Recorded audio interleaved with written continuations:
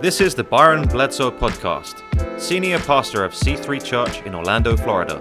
Thank you so much for checking out today's message. We hope this word encourages you and inspires you. Let's jump into the message.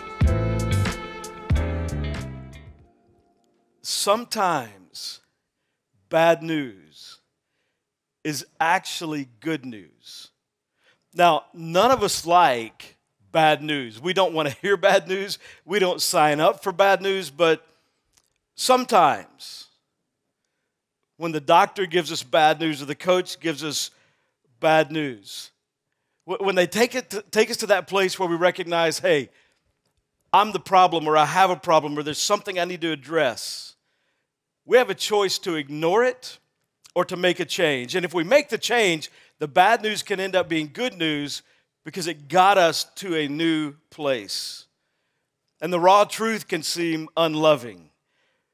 But in reality, it's not loving at all to ignore the truth. Feelings will keep you where you are. Courage will speak to you and take you where you could be. It's interesting, our God is called the great physician. And Romans chapter 1 and Romans chapter 2, it's kind of the human checkup, the reality of our condition. We're having a spiritual, physical exam. And it's been some tough weeks. And the Holy Spirit, through Paul, writing to the church at Rome, is saying some strong things. And there's this overarching theme that keeps being pounded through what Paul is writing, that we have a problem and I am the problem. You are the problem. But often when we have a physical, the doctor knows that there are parts of the diagnosis that we're not going to like, or parts of the treatment plan that we're not going to be crazy about. And part of the diagnosis is we are sinners. We are the problem. You thought you weren't broken. You are. And those of you that thought you weren't in that group, you are. And the others of you that thought you weren't broken, you are.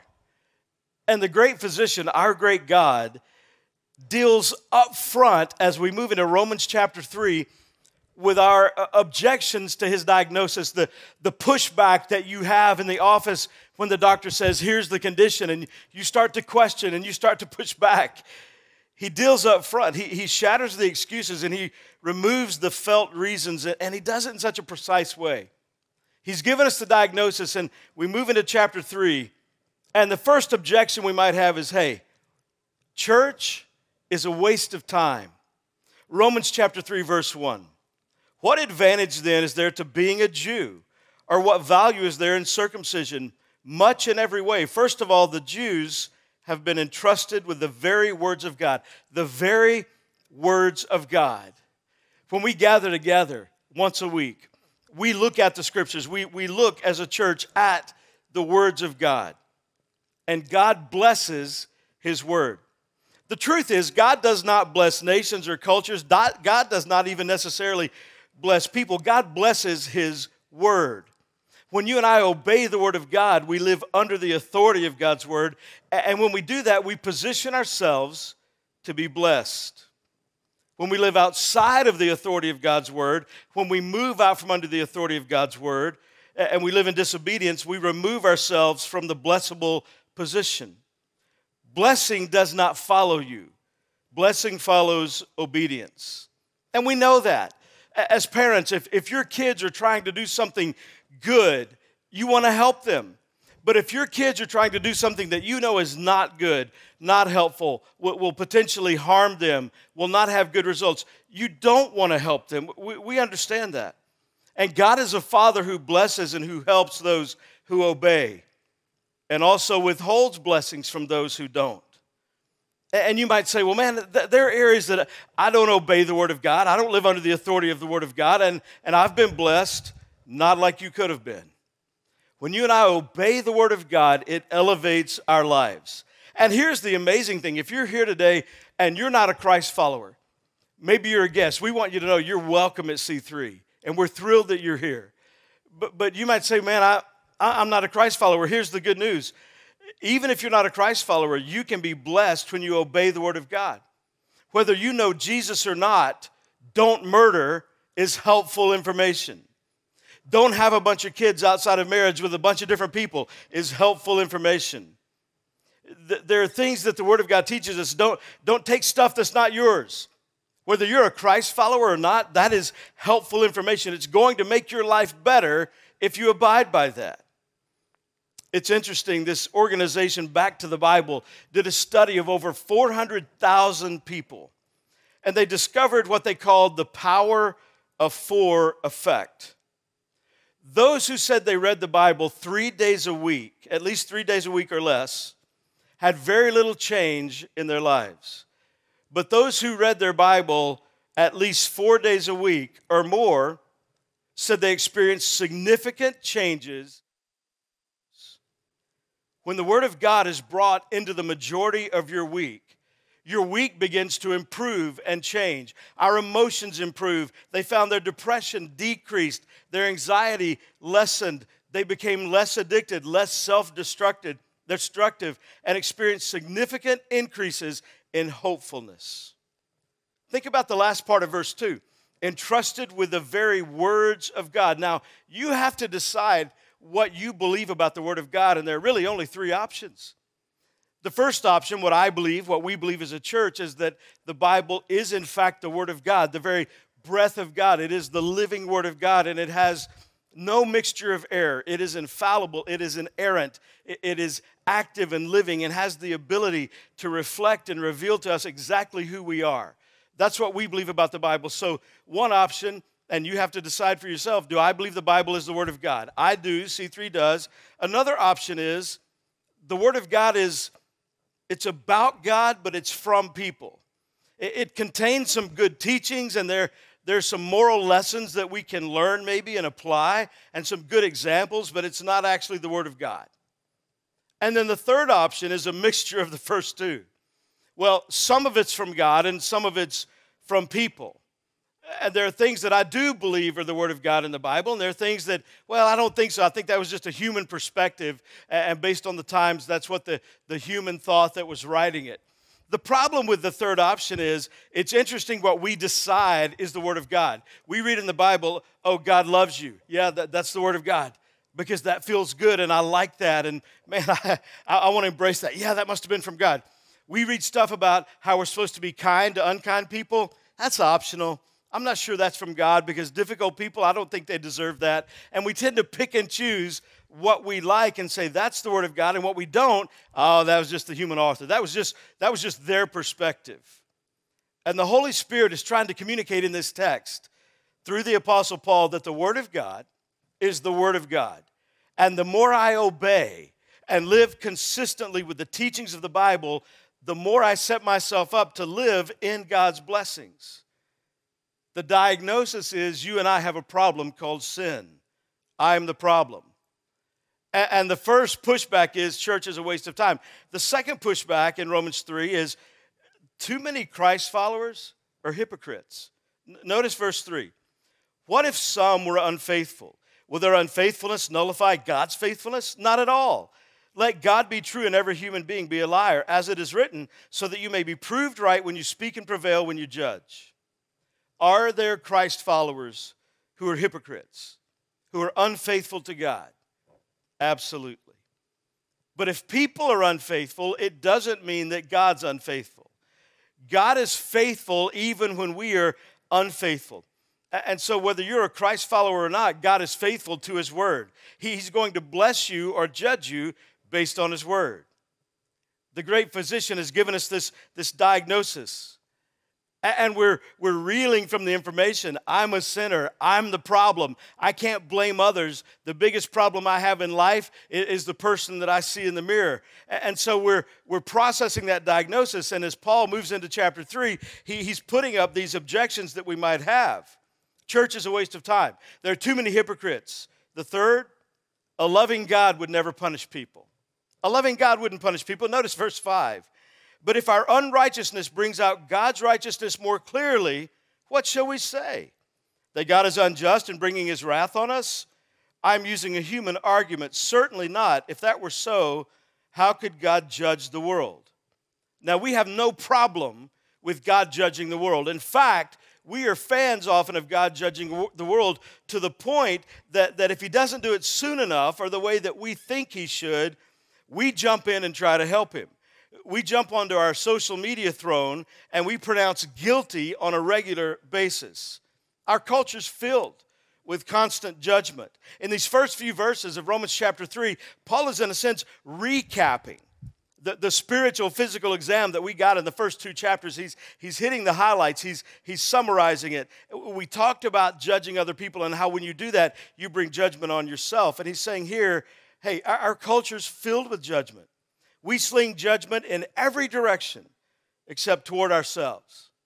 We throw down on everyone else's sin while ignoring our own. We have no problem with judgment as long as it's for everybody else.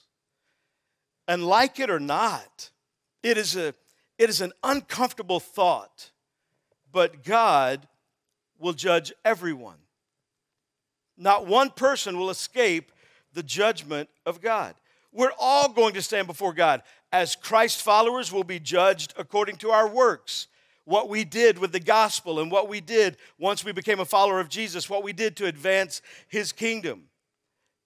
That's as a Christ follower. As someone who doesn't know Jesus, if you don't know Christ, lost, the judgment is a place called hell. And the reality is in life we have two options. That's it. Jesus or hell. According to the Word of God and according to what Jesus had to teach.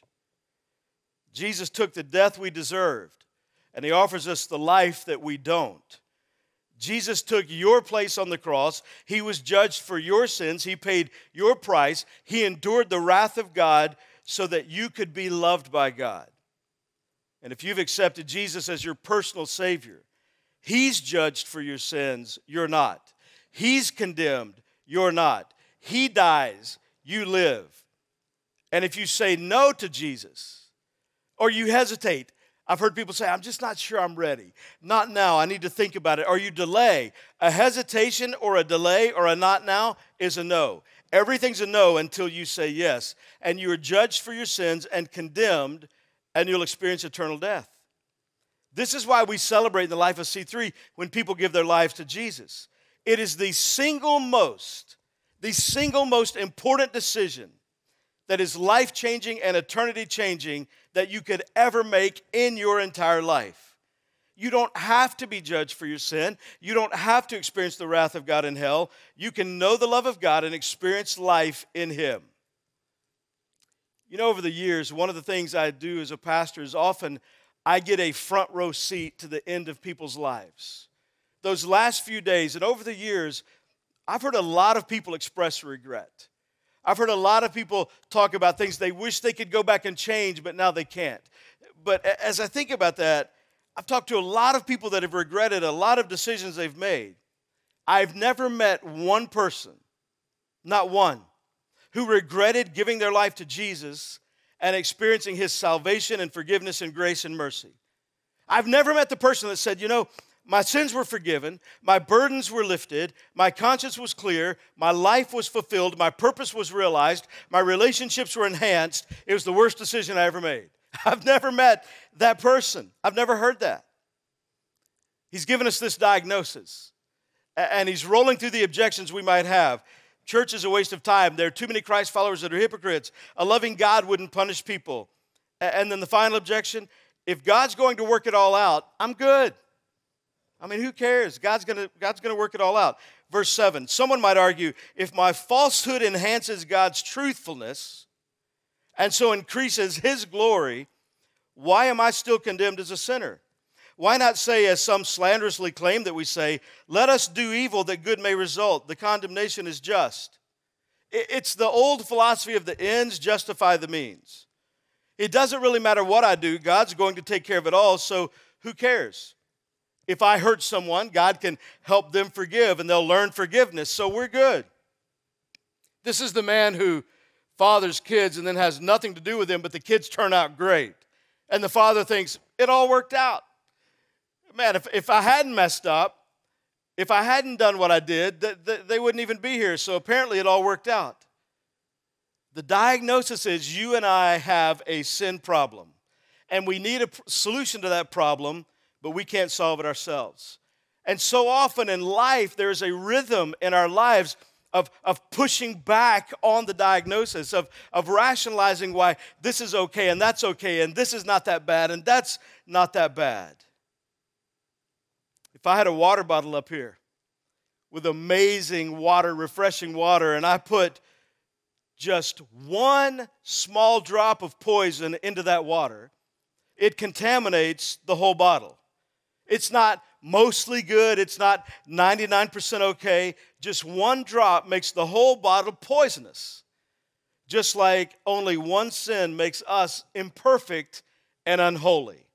And that's just the reality of who we are. And the great physician has heard our rationalization. He's heard our objections and he's dealt with them. And now he's going to show us our chart. Not our medical chart, but our spiritual chart. Here's what's happening in your life. Notice how your sin is impacting every area of your existence. And he starts with our nature in verse 9. What shall we conclude then? Do we have any advantage? Not at all. For we've already made the charge that Jews and Gentiles alike are all under the power of sin.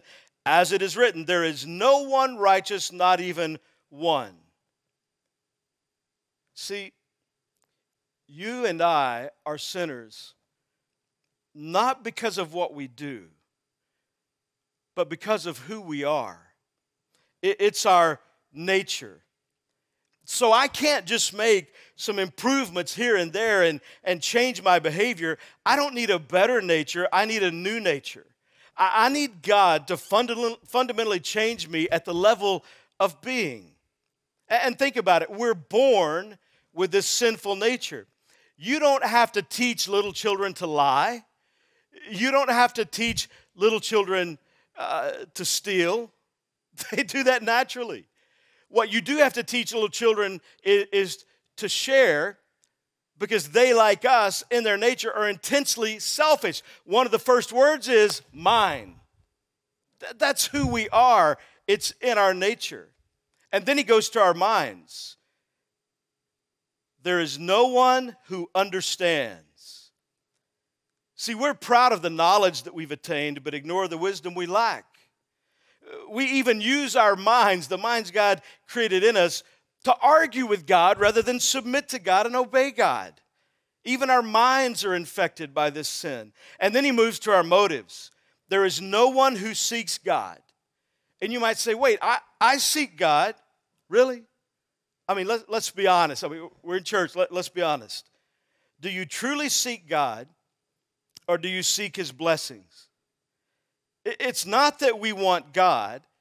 It's often that we want what he will do for us, or what we hope he will do for us. We seek the gifts of God rather than seeking God. Think about just the content and the tone so often of our prayers. God, please heal me. Please give me that job. Please help me get that bonus. Please fix my spouse. Please help me with my kids. When it comes to our motives, we want a God who will answer our prayers and provide our needs, but we don't want a God who's going to tell us how to live. And then he moves to our will. He's showing us how this sin has affected and infected every area of our lives. In the next part of the passage, all have turned away. They have together become worthless. God has a way, but we've chosen different ways. We've chosen our own way. And our will chooses not to obey God, but to disobey God. And so Paul, the Holy Spirit through Paul, is helping us realize we don't need to improve. We don't need to do better. We need to be made new. I need a new nature. I need a new mind. I need new motives. I need a new will. And all of these things together, next he moves on the chart. He's showing us our spiritual chart. He moves to our deeds. There is no one who does good, not even one. Does that offend you? Do you bristle a little bit and think, well, I do good? No one does good. Don't believe the lies you've been told since you were young. You're a good person. You have a good heart. Do you know what the Bible says about the heart? We don't even know our own heart. It's deceitful and wicked. But wait a minute. I've done some good things. According to who? People may admire you because they see the outward, but God looks at the heart. And often the good things we do have bad motives, selfish motives. And God sees what's behind what we do, not just what we do. Oh, I did a good thing. Yeah, and you were hoping, there was a part of you that was hoping everybody would recognize and notice.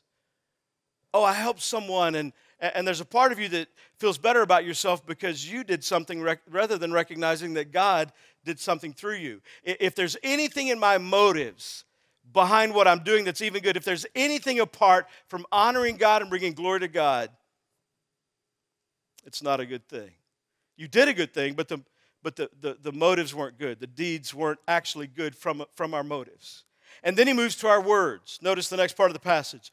Their throats are open graves. Their tongues practice deceit. The poison of vipers is on their lips. Strong language. Their mouths are full of cursing and bitterness. Our words. So often, our words have the stench of death. He's talking about how we talk to each other. And how we talk to each other has drastically deteriorated, especially in the last year. It's never been perfect, but we're accelerating in our descent from decency and kindness. And technology has given us the opportunity to communicate like never before, but more often than not, we're communicating death, not life. We tell everyone who we hate, who we should cancel, who we should shut down, who we should shame, who we should judge, who we should condemn. And notice the last part of that verse. Their mouths are full of cursing and bitterness. He says our words are like poison and they destroy people. Do your words, the ones you say about people that you don't like, bring life or death? Because remember, every person, every single person that you don't like, God loves. And our words often have the fragrance of death that's within us rather than the life Jesus wants to offer others through us. Then he moves to our bodies in the next part of the passage. Their feet are swift to shed blood. Historian Will Durant said out of 3,241 years of recorded human history, only 268 of those years have had no war. Only 268 out of 3,241 were the years where people were not killing people. And we brag about how advanced we are and how civilized we've become and how elite we are. We haven't advanced at all. We still barbarically shed blood every day. We don't do it in coliseums with crowds chanting as lions devour people. We do it in clinics with crowds supporting as doctors devour. The leading cause of death in America is abortion. And the murder of babies is not only legally allowed, but spiritually ignored. While all the time living in a culture that is screaming for justice for every group under the sun except the most innocent human lives. We don't care about justice as much as we care about convenience and preference and our agendas. Now let me say this. If you're here this morning and you've had an abortion, please hear me clearly. I want you to know that you are loved. You are not less than anyone else.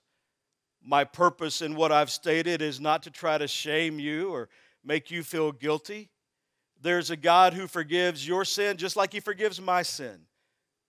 Remember, Paul has laid out very clearly, none of us are better than anyone else. We are all sinners. But the truth of Scripture is, there are a lot of things that we ignore in life because it's convenient for us to ignore. The truth of Scripture also is, you are deeply loved. And whatever's happened in your life and how you look back on it, you need to know you are loved by God.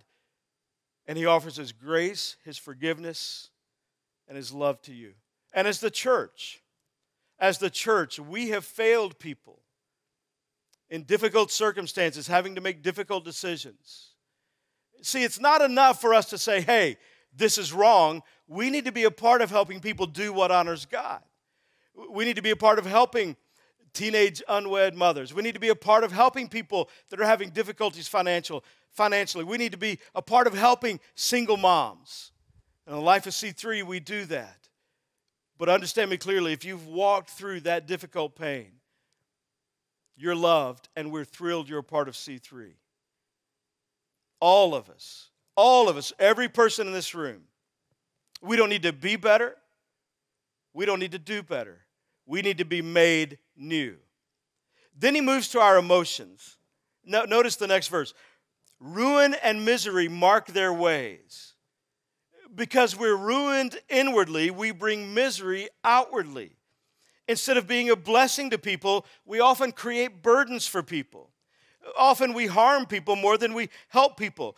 We're a train wreck emotionally. We don't need to improve our emotions. We need to be healed through being made new in our emotions.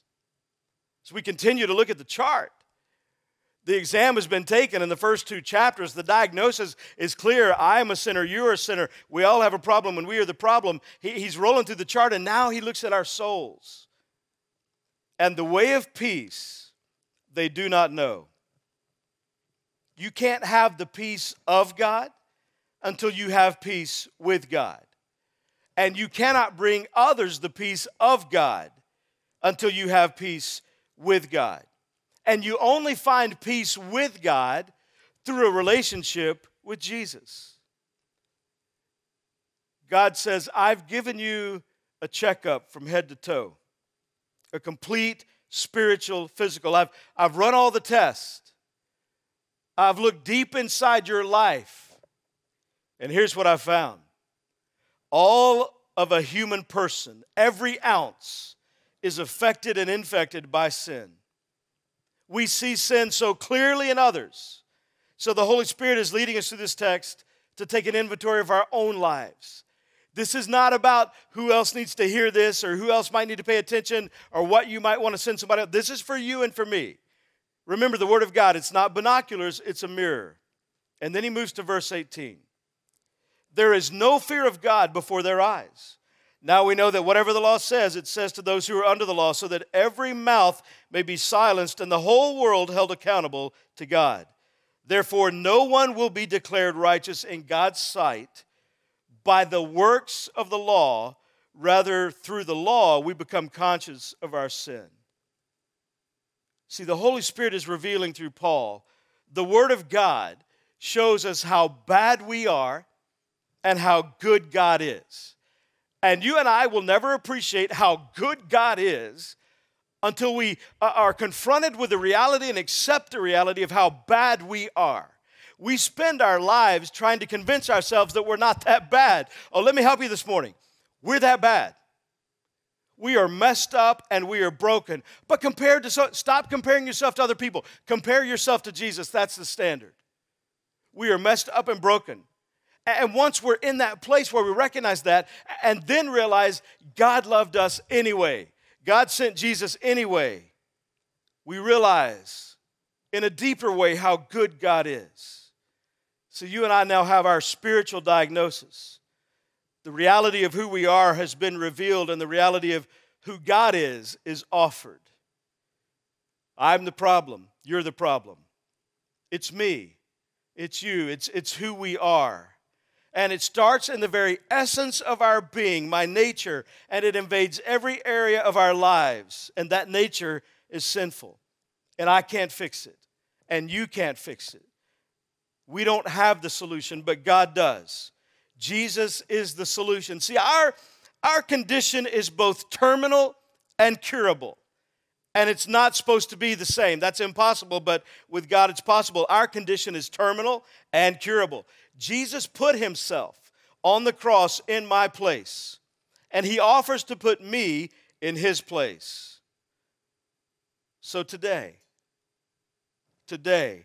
would you like to receive the one who took your judgment and punishment so you wouldn't have to?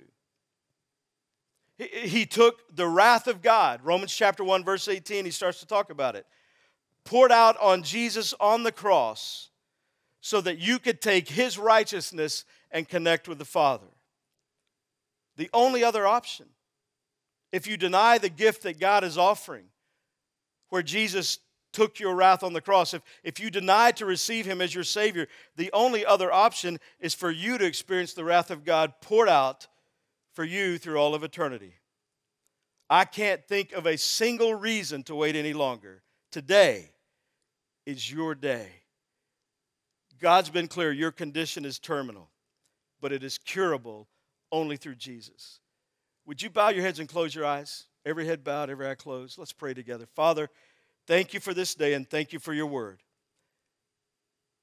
I pray right now that your Holy Spirit would speak to our hearts and continue to speak to our hearts and draw us. And I pray for those in this room that aren't certain of their relationship with you, with heads bowed and eyes closed.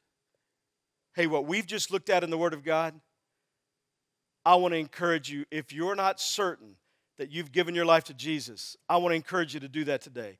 I want to pray a very simple prayer, and I want to lead you in this prayer. You can pray it out loud or you can pray it in the quietness of your heart. Heads are bowed, eyes are closed. If you'd like to commit your life to Christ today, if you'd like to begin a brand new, personal, intimate relationship with the living God and have your sins forgiven, you pray this prayer. Dear God, I know that I need you. Jesus, please come into my life, forgive my sin, and help me to live for you. As best I know how, I commit my life to you. In Jesus' name,